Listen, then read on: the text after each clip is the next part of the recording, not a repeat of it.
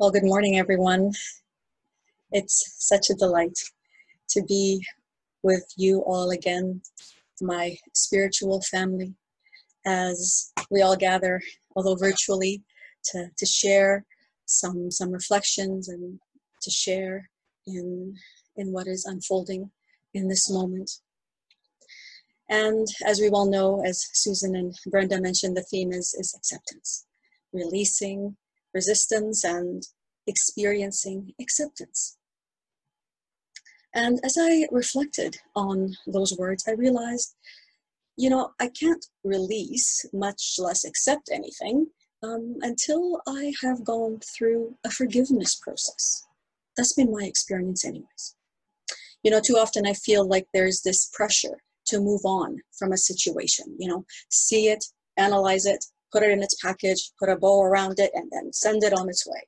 We're trying to rush something rather than exploring with curiosity a little bit, what are all of these underlying energies? What was it that caused the resistance in the first place? What does that have to say to us? What does it have to teach us? So for me, if there's resistance, then we really haven't healed the underlying situation. So how can we truly accept it? Or even look at it with eyes that are compassionate, with understanding, maybe one day even gratitude for what it has brought us. And to me, resistance can take many forms. We have, for example, emotions that are triggered. If you're angry, you're frustrated, you're afraid, that's resistance. It can be in the form of criticizing people, judging, condemning, attacking, labeling, whether it's a person or a situation. That's another form that resistance is revealing itself to us. We may have thoughts that carry any element of attacking or harming another person.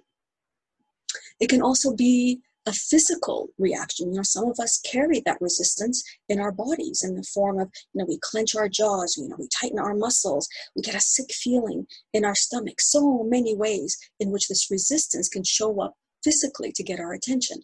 All of those are ways in which resistance is revealing itself to us, which all means that we're not at peace.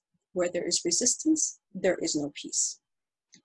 And when you're feeling this resistance, when you truly feel it, it is a clue, it's a sign that there is some pain, something, some memory, a trauma, something within you that is now surfacing. It's calling. It is calling you to see it, to acknowledge its presence within you, so that you can finally liberate it and be at peace. So resistance is actually a friend. It's actually a very good friend, because it's like the big finger. It's the finger that is pointing at whatever it is inside of you that is now ready for your attention, and it's now ready to be released. Now, by the way, all of this, inner resistance and the inner struggles, they play themselves out in the resistance and the struggles that we see in our outer world. And there's so many in the myriad forms that resistance takes. Now, I've spoken here among you many times, and one of the consistent themes in what I share here with you is that, we are the ones who are projecting what we experience in the world. We are projecting that with our thoughts, with our beliefs, with our emotions. We're doing it consciously, we're doing it unconsciously, often unconsciously. We put that out into the world, and the world responds to us to confirm what we believe and what we think.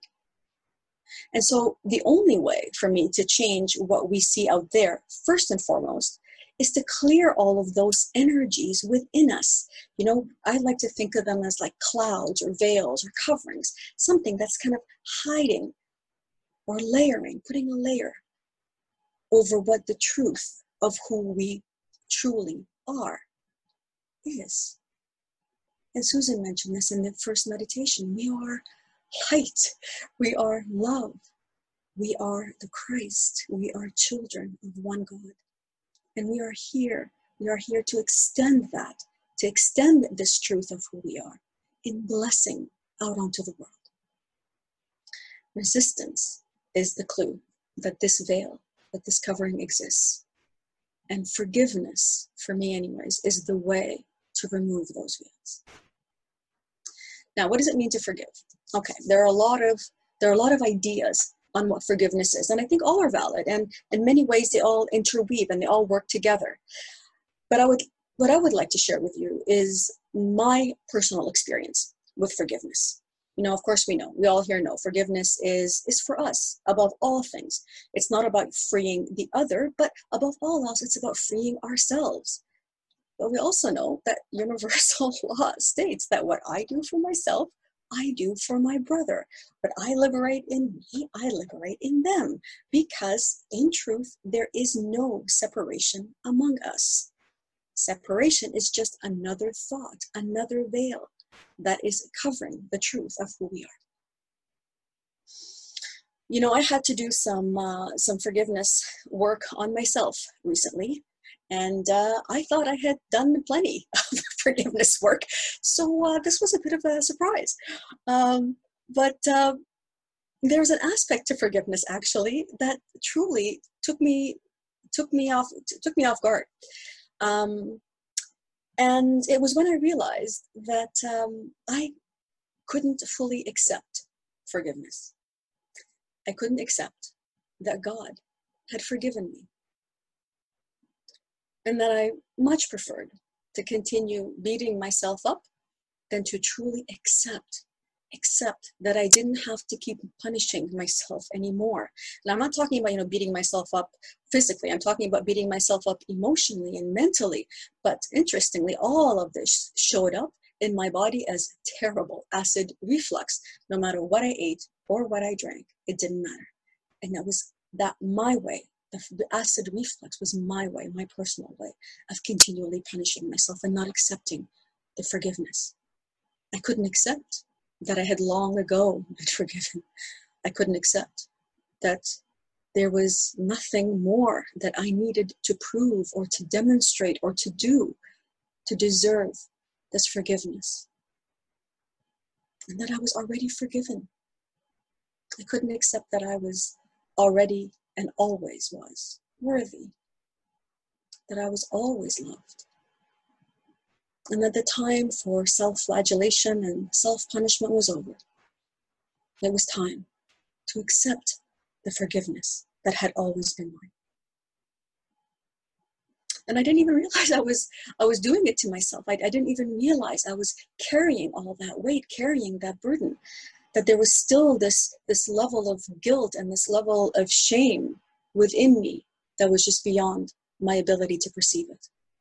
Because, on one level, I had forgiven myself for not knowing any better, from acting from a place of fear rather than love.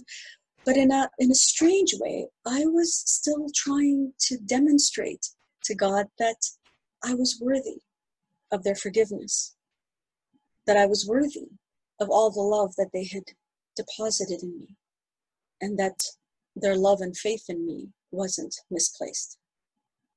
It was quite overwhelming. Even thinking about it now, it was quite overwhelming, but so incredibly liberating when I could finally accept that forgiveness.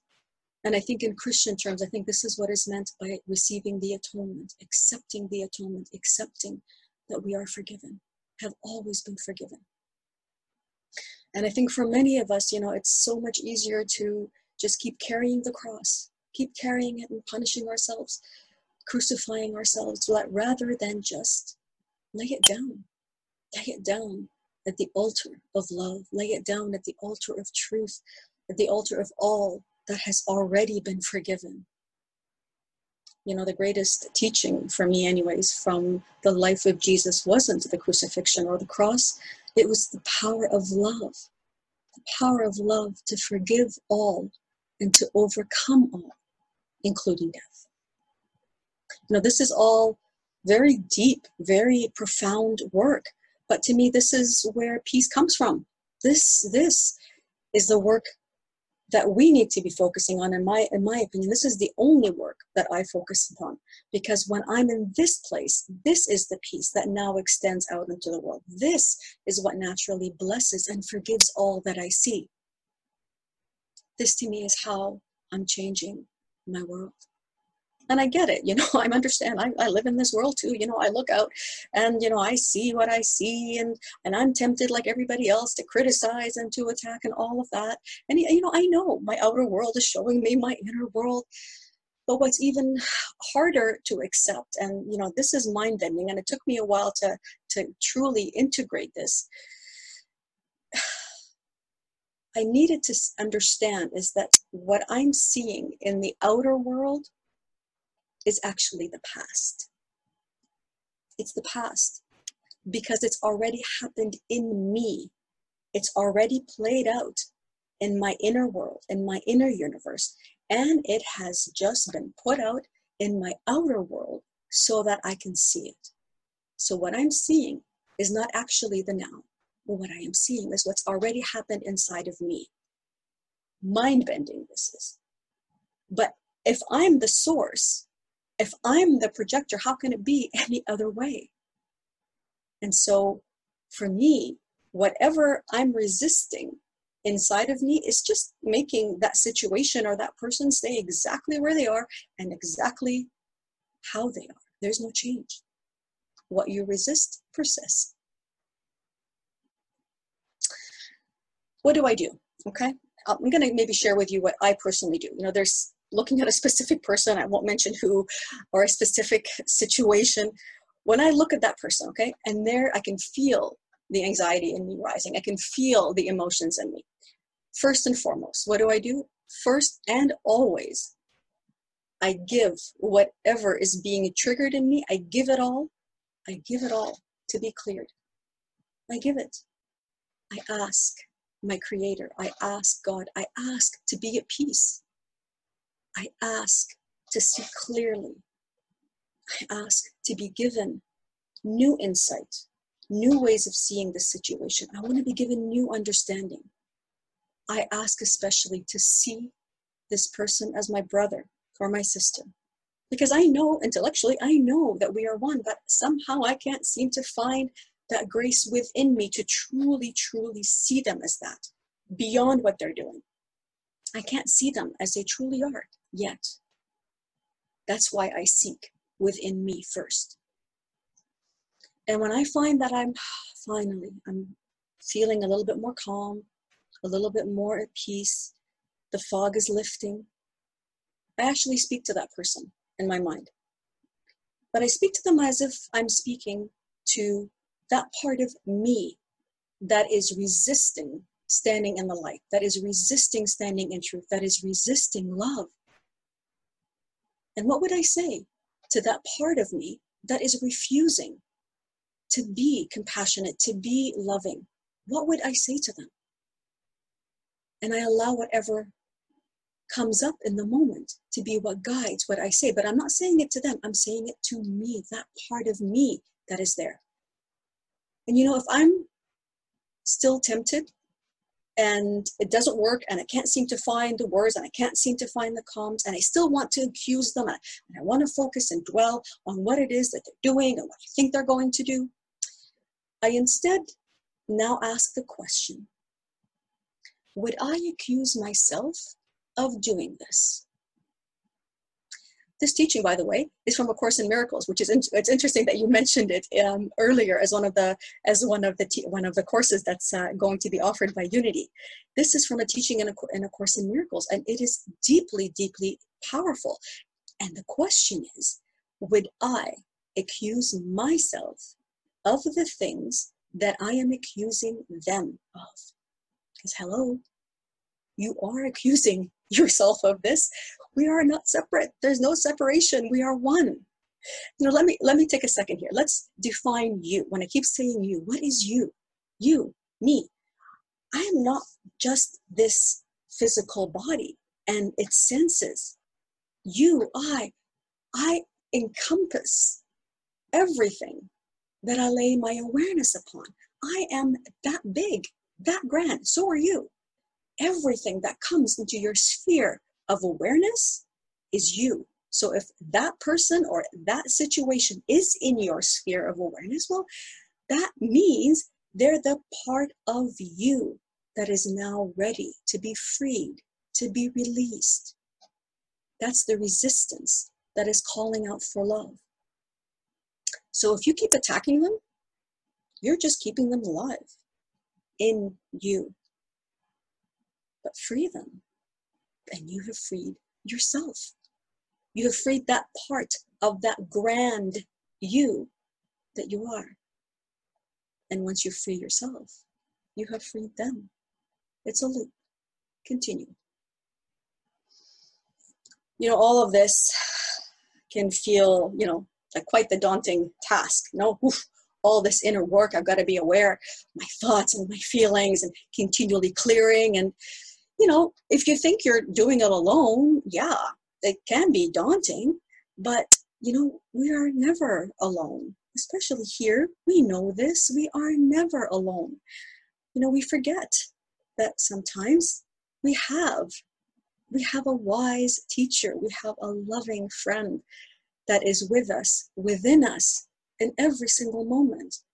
And, if it helps that you envision this wise friend and teacher outside of you as, in the form of someone that you most love, be it like Jesus or Buddha, some ascended master, some angel, well, that works too. If it helps that you feel it as something inside of you that's very close to you, an energy that's wise and loving, whatever form it takes, that loving teacher, that wise friend wants to take all of this stuff from us. It wants to heal it from us, to heal it for us. But we have to bring all of this. We have to bring all of this in loving offering to our teacher and our friend. We have to be humble enough, courageous enough to surrender. And to accept that, we don't know everything. We can't possibly know everything. And that to surrender isn't failure or giving up. Surrender is an opportunity to allow love to enter into our sphere. Love wants to enter. Love wants to support us. We are trying to do all of this healing work. We're trying to do all of this understanding work inside the box, inside the illusion in which we live. But love, God, has a much broader perspective. Love can go right to the root of the problem, to where it originated. We cannot do that. No matter how much work we do, we cannot do that. So call on God, call on love, call on your wise teacher and friend. Call on them. Lean on them. Give them every fear. Give them every secret thought, every bit of shame, every guilt, everything that you carry within you. Bring it. Surrender it. Release it all over so that they can take it from you and give you, in exchange, peace. And in that peace, finally, when the veils have fallen, the walls and the hardness, all of it has crumbled down, light can enter. New ways of seeing, new ways of understanding can enter. It's a blessed state. And in that state, you are now forevermore free. Thank you so much.